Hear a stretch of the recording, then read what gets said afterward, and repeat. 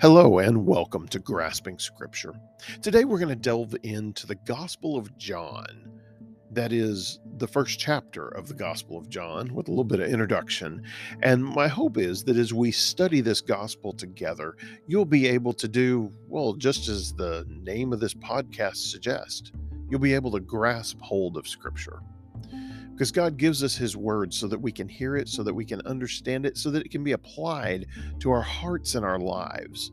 So let's take hold of His Word and let's let it shape us as we seek to follow Him. Or maybe you're joining us learning to or seeking to learn more about this Jesus character, more about what faith in Christ is and what it's about. Well, the Gospel of John is a great place to start with that exploration.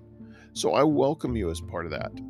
If you're exploring or if you're a believer looking to just study and enrich your faith and enrich your knowledge and application of the Word, then I welcome you as part of our journey through Scripture together as we seek to truly grasp Scripture. Let's pray. Heavenly Father, we do thank you for the opportunity to study your word. We thank you for the richness that is found in it, that you have revealed yourself to us in Jesus the Christ, that you have spoken in your word and given us opportunity to know you, your claim and call upon our lives, and the lengths to which you have gone to redeem us, your lost and fallen creation. Lord, we thank you for Jesus the Christ and for your word.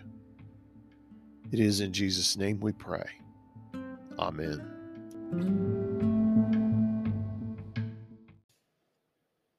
Now, the Gospel of John, it stands apart from the other Gospels in a certain sense. It doesn't parallel the other Gospels very much. Its timeline or chronology of the events that happened are not necessarily in the same order that they are in the other Gospels, and it's even written with a bit of a different focus to it. So let me walk you through the Gospels just briefly. To begin with, you have Mark, which was written probably between 65 and 70 AD. It was the first gospel written. And Mark's gospel is short, it's concise, it's to the point, and it is most likely Peter's account. We understand it to be Peter's account, recorded by John Mark while they were in Alexandria ministering together. And it was to help solidify the core of the Gospels or of the gospel for the early churches at that time. Then somewhere between 65 and about 80 at the latest, Matthew was written, and Matthew wrote from a Hebraic perspective. He was definitely laying out, here is how Jesus is the fulfillment of the Old Testament prophecies, and that's a recurring theme within the Gospel of Matthew. Luke, on the other hand, who wrote during that same period, 65 to 80 probably, wrote Luke and Acts. They kind of go together, part one and part two, if you will. They're written from a completely different perspective, more of a Gentile perspective. They're written as a research study, interviews with witnesses, verified accounts brought together and compiled for the purpose of showing who Christ is and introducing Christ and enriching the faith of believers. Enriching is that a word? Enriching. There we go. Enriching the faith of the believers. And, Luke states all that as you can study Luke, and we will in the days to come as well, and see why he wrote it. He says so at the beginning of his books. So check them out. Now we get to John. John, we don't know exactly when it was written, but we know it was written before 90 AD. And indications are it might have been, closer to the 90 end of that spectrum. We know it was written before he wrote Revelation, which was written while he was in exile on the Isle of Patmos, which happened about 90 AD. So we know it was written before that point. So when exactly, not sure, but we know it was a later writing than the other Gospels. And it was written for a different purpose. I mentioned that earlier. John wrote his Gospel and really works on this interplay between darkness and light. And that's not entirely accidental. Even the way he starts his gospels, we dig into chapter 1 with these references to the word, to logos. Um, it really builds on an idea and an imagery that was taking hold as a heresy in the early church. Now, I'm not saying John is spouting heresy. I'm saying he's writing his gospel in such a way to confront that early heresy. That heresy later becomes known as Gnosticism. At this point, we'd probably call it proto-Gnosticism, and it was something that kind of developed out of Jewish mysticism mixed with some Greek thought and some other things, but it was a real challenge to the early church because it denied who Christ was. It denied the incarnation. He was not God with us. He just appeared before us. He appeared to die in the crucifixion, and all of this is just emanations of the being of Christ and whatnot. And it's garbage. I mean, just be blunt. It's heresy. It is contrary to the teachings of Christ. It is contrary to the revealed word of God throughout Scripture, New and Old Testament. But it, like many things that aren't correct, was becoming popular and was a real challenge to the early Christian church. It was confusing to some believers because they were getting mixed messages, and there were purveyors of this idea that were working their way into the early church.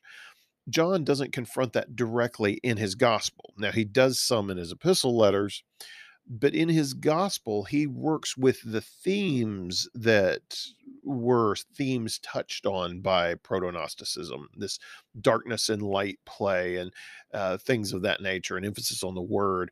And what John does is relates very personal accounts, stories that he was there for and remembers. And so he gives us a lot of stuff that's not in the other gospels, but a lot of stuff that is rooted in his own experience. It doesn't contradict the other gospels, but he's writing with a different purpose at a later time from his personal experience.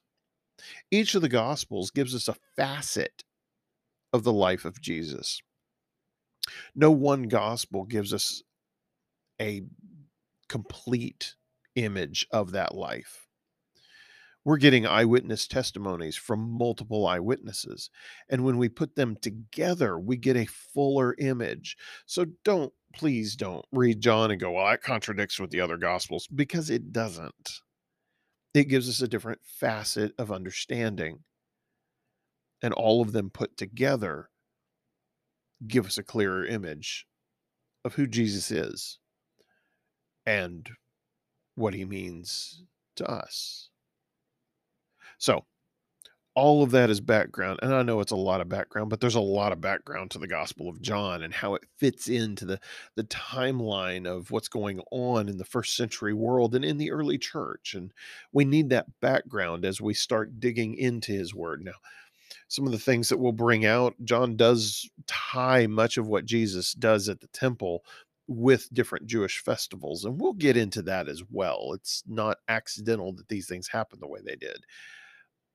So, I welcome you as we continue this journey together. That's the groundwork I wanted to lay. Now we're going to get into the text. And it is the Gospel of John is a beautifully written book. And I, I, I say this about every book we study, but I love this book. Um, I hope you do too as we study it together. So let's look at chapter 1. Well, as we look at chapter 1, starting in verse 1, um, some scholars think that these first 5 verses are maybe something that was used in worship in the early church, and that John is quoting it here, and that's possible. I mean, John shepherded the church at Ephesus after Paul, and was in fact pastor of that church for a number of years until he was put into exile on the Isle of Patmos. And that was a anchored church, if you will, for Asia Minor. And John is seen kind of as the apostle over Asia Minor.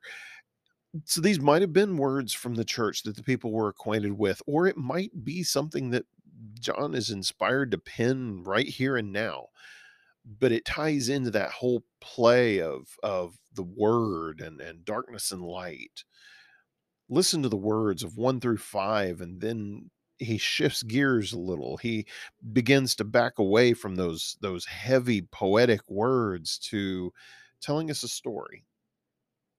But in that story, he fleshes out what he says in the first 5 verses. Let's look at it. In verse 1, it says, "In the beginning, the Word already existed. The Word was with God, and the Word was God.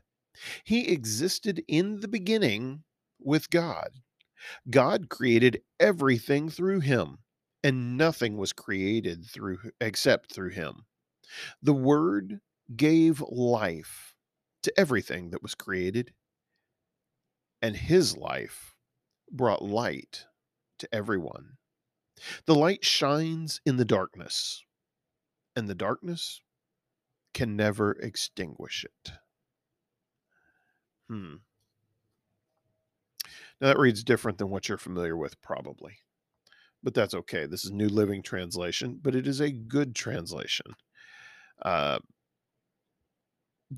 does very well at rendering what is actually said and gives us some food for thought, doesn't it? And the meaning is the same as what you may be familiar with from other translations, or maybe you've never read this before. Well, here it is. In the beginning, the Word already existed. The Word was with God, and the Word was God. And it is through the Word we see in the rest of this that everything is created, and that Word is the light that brings life. And it shines in the darkness, and darkness cannot extinguish it, cannot be victorious over it. That sets the stage for everything else John has to say. And he's making it clear here, and he'll tell us who the Word is. But the Word is a person, and the Word is pre-existent to creation. The Word existed before creation, and the Word was with God. And not only that, the Word is God. The Word was with God, and the Word was God. There's no separation, no distinction there. He's touching on the concept of the Trinity. He hasn't brought in the Holy Spirit yet, but you've got Father and Son. Oh, I just gave it away, who the Word is. But you've got God the Father and God the Son. And it is through the Son, through the Word, that everything that is was created. Now, this plays on a concept in early Jewish thought from that time period, and it carried over into Christian thought as well, of the Word of God bringing order, his creative activity, and it not just personifies it, but it identifies it. Well, let's pick up in verse 6, and here John shifts to telling a story. Not a made up story, but recounting a narrative. There you go. Recounting a narrative. And he's going to touch back on these first 5 verses at occasional points along the way, because he's helping us to understand what those 5 verses are about. He says, God sent a man, John the Baptist, which, by the way, is not where the Baptist denomination, of which I am part, comes from.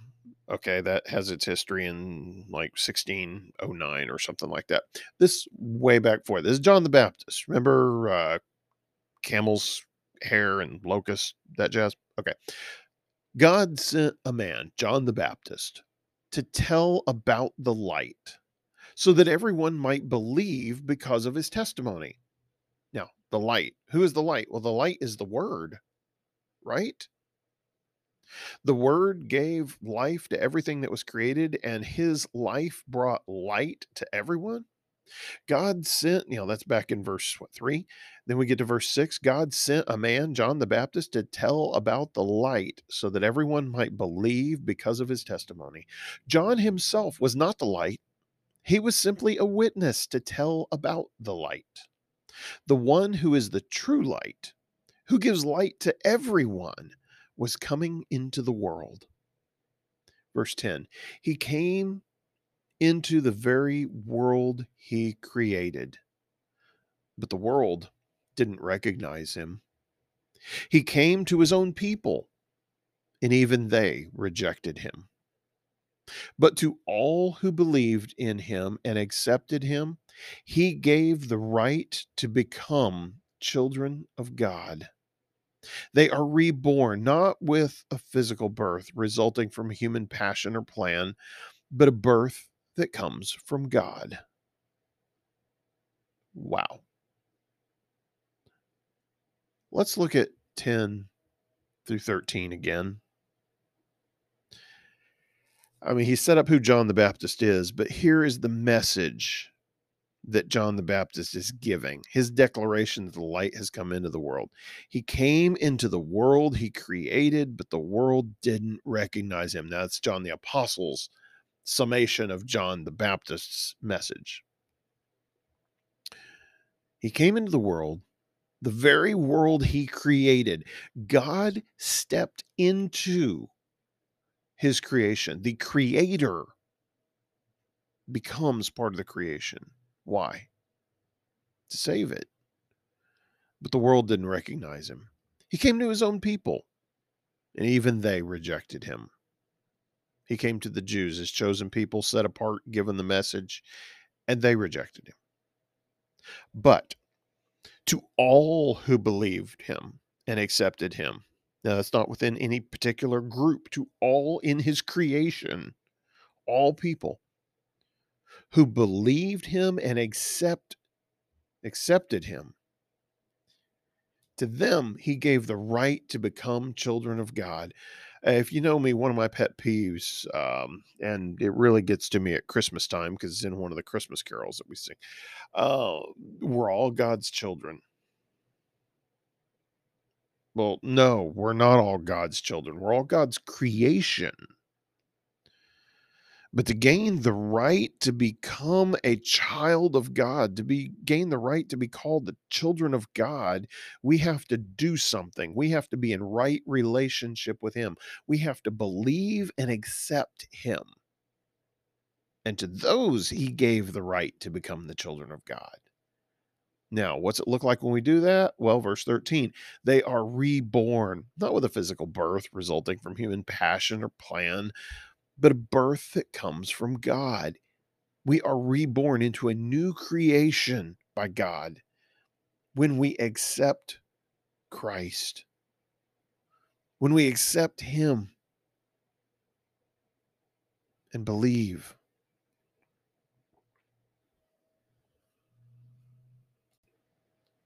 Now let's pick up in 14. He says, so the word became human. Now, the word, capital W, from back there in 1 through 5, that word that he was talking about, word already existed, word was with God, word was God. Verse 14, so the word became human and made his home among us. Verse 14 parallels verse 10. He came into the very world he created.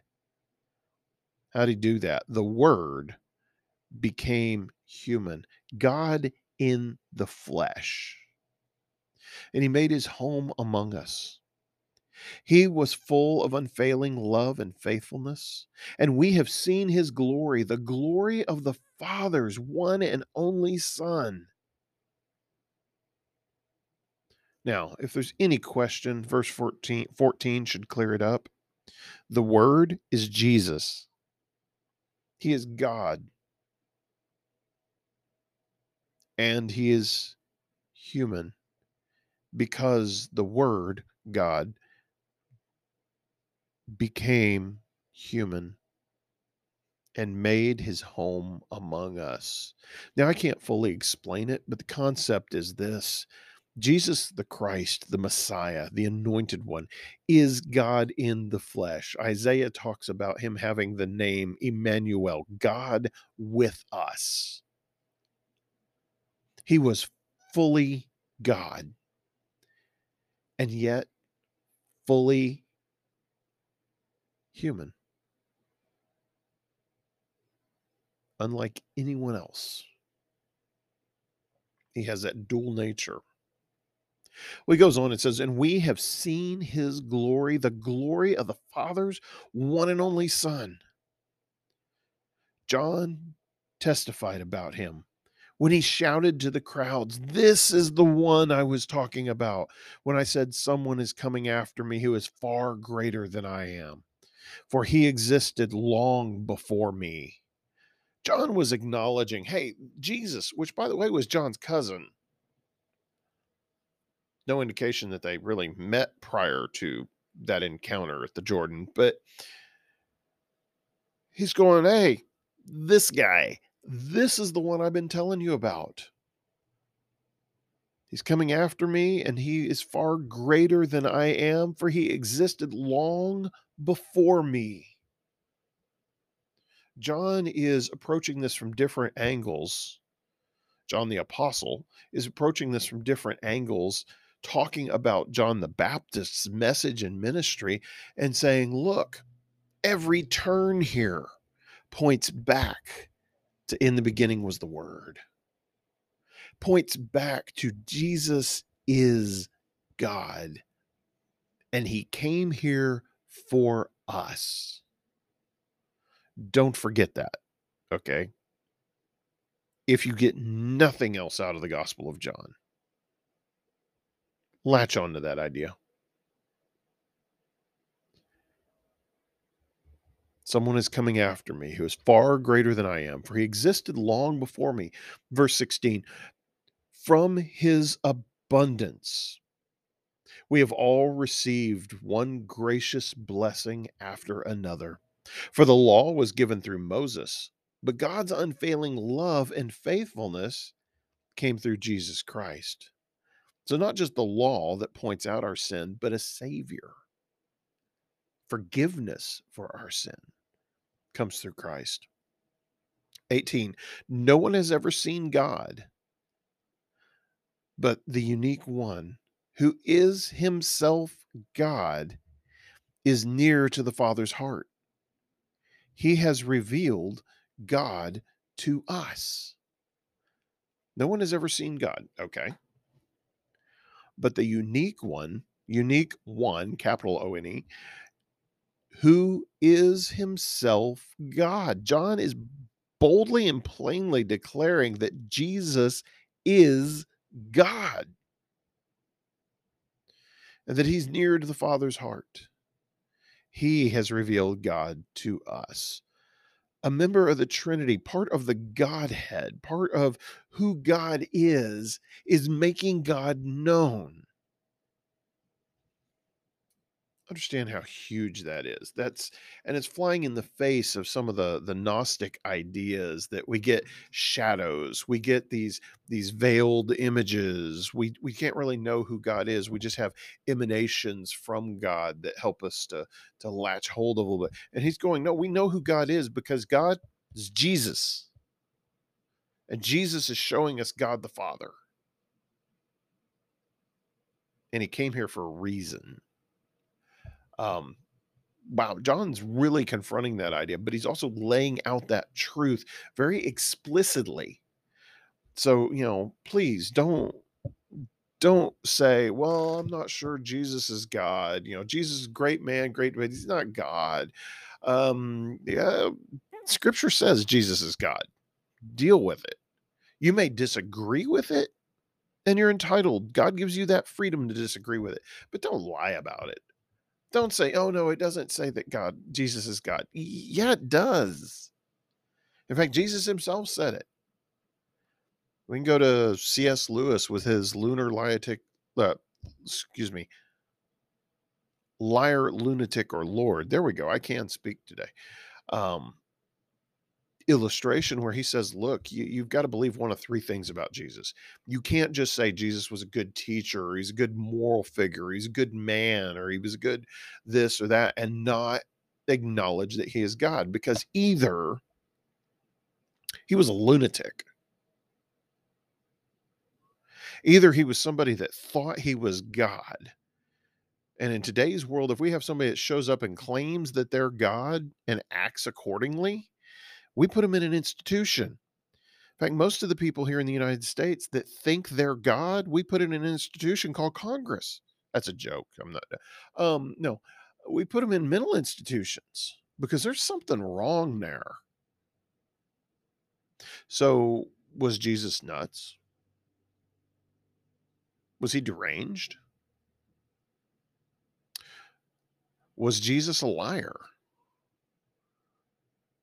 I mean, we say he's a great moral teacher and he taught all these wonderful things. Well, yeah, is that true if he was a liar? I mean, about the most basic thing in his life, he was a liar? Well, that doesn't fit. He can't be a great teacher, a great moral leader if he's nuts. Can't be a great teacher and great moral leader if he's a liar. Liar, lunatic. Well, we're left with one option. He's Lord. So if you believe Jesus and you want to do a shout out to his teachings, then pay attention to his teachings. It was Jesus himself that said, "No one comes to the Father except by me." That's a pretty exclusive statement. That's a statement that says, Islam's not going to get you there. Buddhism's not going to get you there. Hinduism's not going to get you there. Being very religious in a Christian church or denomination is not going to get you there. No one comes to the Father except through me. Jesus said that. So you need to deal with who you believe Jesus is. Now, you can rewrite scripture and you can delete large sections of scripture that you don't like, and you can try to, just say, well, I don't believe that part. I don't think that way. But, you don't really have that privilege to do that and claim that it's genuine.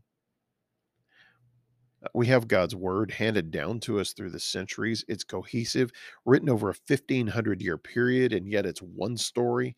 Most of the things that people point out as conflicts in it are really perspective problems or trying to understand it in our current culture instead of the culture in which it was written. But it is consistent and it is morally consistent. It is consistent in its teaching and it's consistent in its proclamation of Jesus as Messiah, Savior, Christ, our way of salvation. So you're going to have to deal with that. And John is putting it out there very plainly, especially in that first part of his gospel. So I challenge you, if you want to follow Christ, read God's word and follow Christ. If you're exploring, then it's time right here at the beginning of John's gospel to grapple with how honest you are in your exploration. And if in your exploration it leads you to Jesus as being Christ, as being Savior, then be honest enough to deal with that. Well, let's keep on in his word. As we continue on, starting in verse 19, we see a little bit of shift here. The testimony that was given by John the Baptist about Jesus, that declaration that was made, now we're seeing a shift where he's questioned. John the Baptist is questioned, and we get John the Apostle's telling of that. Starting in 19, he says, "This was John's testimony when the Jewish leaders sent priest and temple assistants from Jerusalem to ask John, 'Who are you?' He came right out and said, 'I am not the Messiah.' 'Well, then, who are you?' they asked. 'Are you Elijah?' 'No,' he replied. 'Are you the prophet we are expecting?' 'No.' 'Then who are you? We need an answer for those who sent us. What do you have to say about yourself?'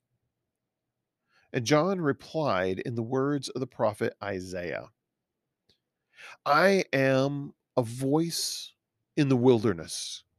Clear the way, for the Lord is coming.'" Now, that's a quote from what the voice in the wilderness is saying. That's from Isaiah 53, which was talking about John the Baptist, actually, proclaiming the way for the Messiah that was coming. And so they're asking John, there's some people go out and be baptized in the Jordan, a baptism of repentance, a baptism seeking to make themselves clean before God and be obedient to God and turn away from lifestyles of sin. so that they may be servants of the holy God. And John was pointing them towards the Messiah that was coming. It was a repent, for the Lord is at hand. He's coming. Be ready. And so when the leaders there in Jerusalem sent out priests and temple assistants to ask him, "Hey, who are you?" Because they thought, he might be Elijah come back. He might be a prophet. Any number of things. Who is this guy? Is he the Messiah? And, you know, John's like, no, I'm none of those things. Well, who are you? And he quotes from Isaiah. He is the herald. He is the one who is proclaiming the way. He is one who comes in the spirit of Elijah to point towards the Lord and to declare the Lord. Now in verse 24, then the Pharisees who had been sent asked him, "If you aren't the Messiah or Elijah or the prophet, what right do you have to baptize? You're not Elijah, you're not the Messiah and the prophet Moses. Then what do you think you're doing? Who gave you this authority?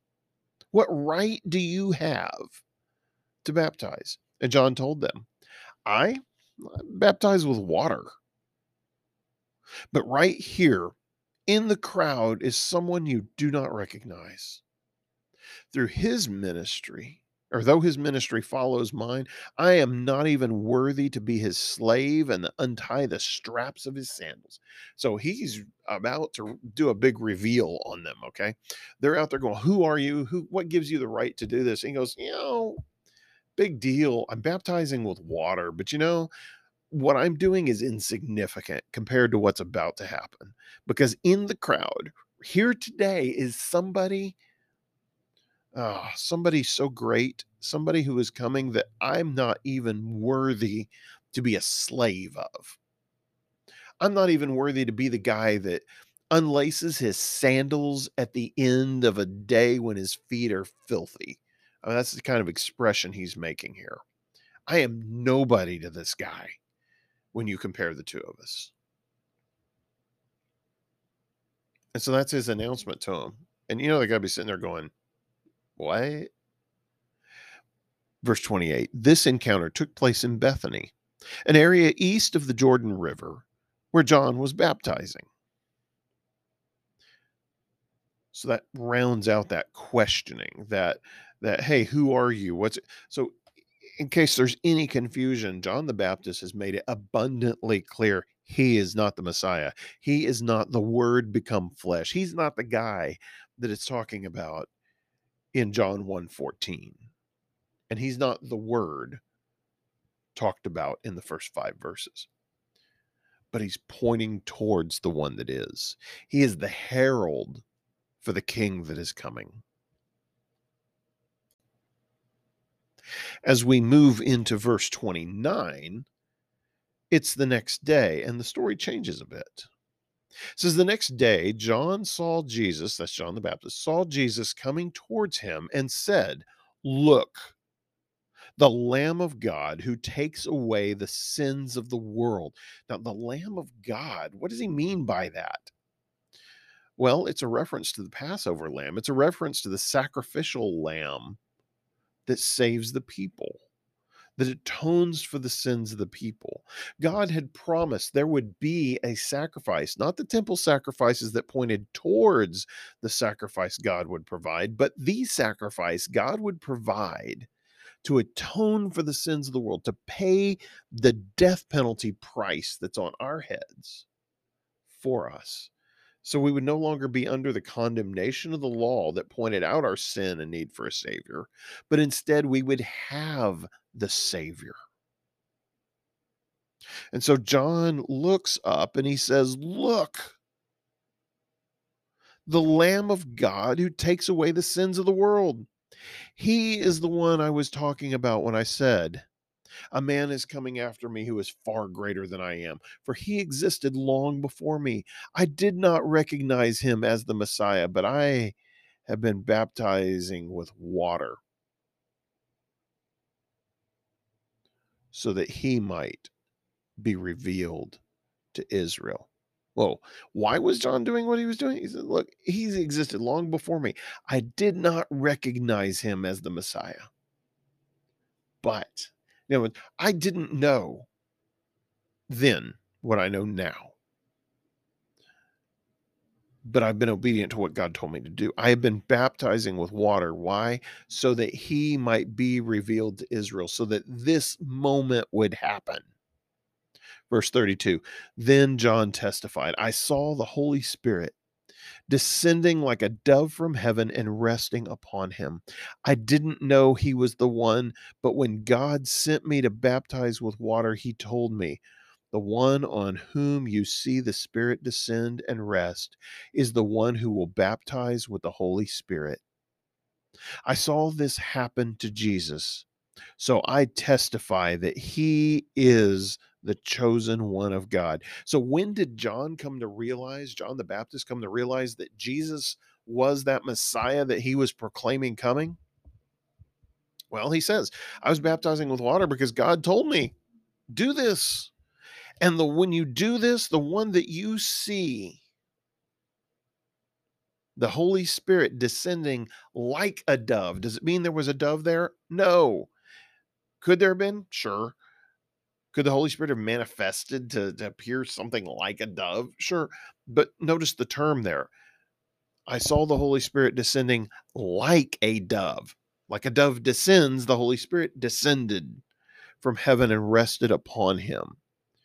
John's saying, hey, God revealed to me that when I was baptizing with water, there'd be somebody I would baptize and this would happen. And that would be the indicator this is Jesus. Yeah. Now we see that account fleshed out in the other gospels, but here is John the Apostle's retelling of it, getting the point there across that we have now, by the 32nd verse of the first chapter, we have now declared the entirety of the Trinity: God the Father, God the Son, and the Holy Spirit. If there's any question, yes, the word Trinity never appears in Scripture. I'll give you that. But in 32 verses, we've managed to have all three aspects, if you will, all three persons of the Trinity made evident, and all evident in Jesus. John testified, I saw the Holy Spirit descending like a dove from heaven and resting upon him. I did not know he was the one, but when God sent me to baptize with water, he told me, the one on whom you see the Spirit descend and rest is the one who will baptize with the Holy Spirit. I saw this happen to Jesus, so I testify he is the chosen one of God. John can't really make it any more clear than that. Either John the Baptist or John the Apostle, as he recounts this. It is abundantly clear who Jesus is. He is the chosen one of God. It is confirmed with this miraculous sign of seeing the Holy Spirit descend like a dove on him. The Spirit descended and rest on Jesus. He is God. In verse 35, John the Apostle begins telling us about the calling of the first disciples. It says, the following day, John was again standing with two of his disciples. As Jesus walked by, John looked at him and declared, look, there is the Lamb of God. When John's two disciples heard this, they followed Jesus. Now, why did they do that? Well, they bailed on John and took off after Jesus. Why? Because they knew what John had been declaring. John had been declaring the Messiah was coming. John had been declaring that the Lamb of God was appearing.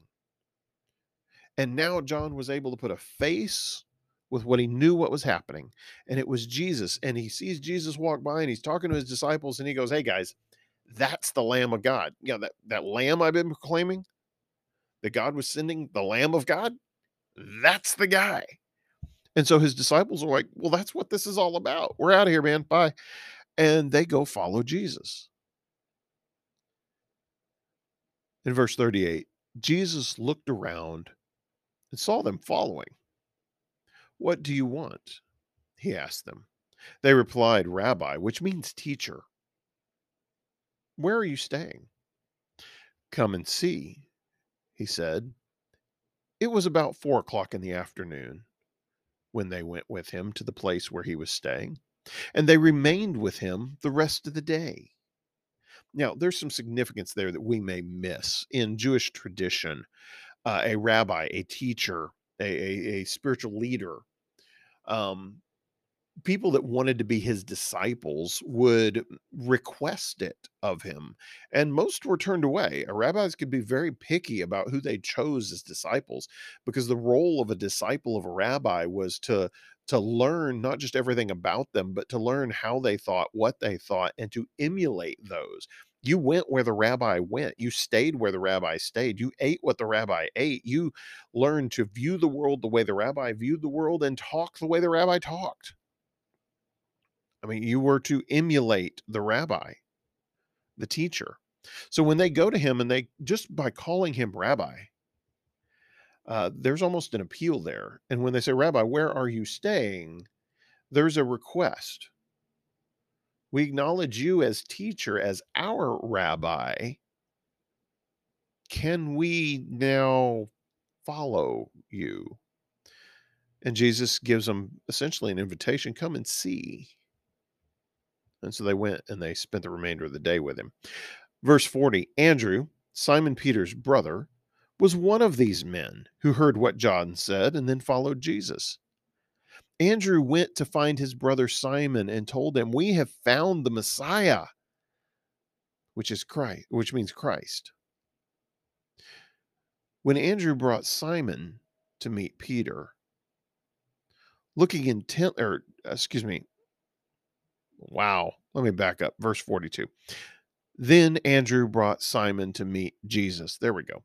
Looking intently at Simon, Jesus said, "Your name is Simon, son of John, but you will be called Cephas," which means Peter. The next day, Jesus decided to go to Galilee.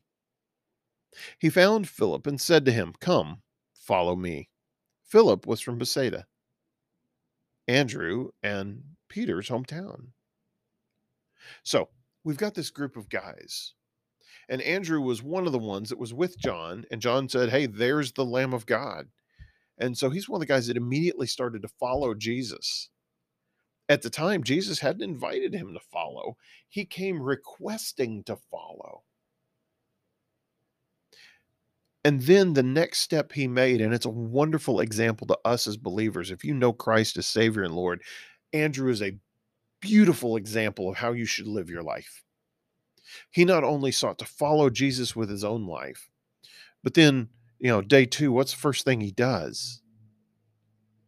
He goes and finds someone else and brings them to Jesus. And that someone else happened to be Peter, Cephas. It means little stone. And then Philip. The next day, Jesus decided to go to Galilee. He found Philip and said to him, "Come, follow me." Philip was from Bethsaida, Andrew and Peter's hometown. So there's the shift. He's now called Peter, not Simon, or Simon Peter, I guess we call him sometimes. Well, Philip comes too. Philip was from the hometown. Philip went and looked for Nathanael and told him, "Oh, wait, here's another guy that's going and finding someone else to tell him about Jesus. We have found the very person Moses and the prophets wrote about. His name is Jesus, the son of Joseph from Nazareth." "Nazareth," exclaimed Nathanael. "How can anything good come from Nazareth?" Nazareth was a small town. It was backwoods. It was, let's just say, it was not well thought of by most of the other Israelite cities. Okay, cities and villages. Nothing, nothing really happened there. So Nathaniel, Philip comes and talks to him, and Nathaniel's like, "Yeah, you found the Messiah, and you're telling me he's from Nazareth." Sure. What can come from Nazareth? Can anything good come from Nazareth? Come and see for yourself. Quit operating on assumption and come see who this guy is. This is what he tells him. Now, is there a message there for us? Absolutely. Quit assuming you know Jesus when you haven't actually come to meet Jesus. Quit going by what everyone says. In fact, I'll tell you, don't take my word for who Jesus is. Go to his word. Find him. Come see for yourself, Philip replied. Now, in verse 47, it says, as they approached, Jesus said, now get this, you can imagine the scene. He's just kind of mouthed off to Philip about Nazareth, right? All right, fine. You want me to come? I'll come meet him. Now, it may not have been his attitude, but that seems to be the attitude in the text. Well, it says, as they approached, Jesus said, now here is a genuine son of Israel, a man of complete integrity. How do you know about me? Nathanael asked. Then Jesus replied, I could see you under the fig tree before Philip found you. Then Nathanael exclaimed, Rabbi, you are the Son of God, the King of Israel. What happened there? Well, we gloss over the Nazareth comment. But as the guy comes to Jesus, Jesus looks at Nathanael and he says, look, I can tell your character. He says, here's a genuine son of Israel, a man of complete integrity. How do you know about me? Nathanael asked. And Jesus replied, I could see you under the fig tree before Philip found you. This again is a miraculous thing. It wasn't, oh yeah, I saw you out there under the fig tree. No, it's like I knew you before Philip ever showed up to meet you. Oh. And so Nathanael, understanding what's happening here, says, he exclaims, Rabbi, teacher, you are the Son of God, the King of Israel. He makes that proclamation that Jesus is the Lamb of God, the Messiah. The Messiah they were waiting for was the Son of God, the King of Israel. And so Nathanael proclaims that there on that day and becomes a follower of Christ, a disciple.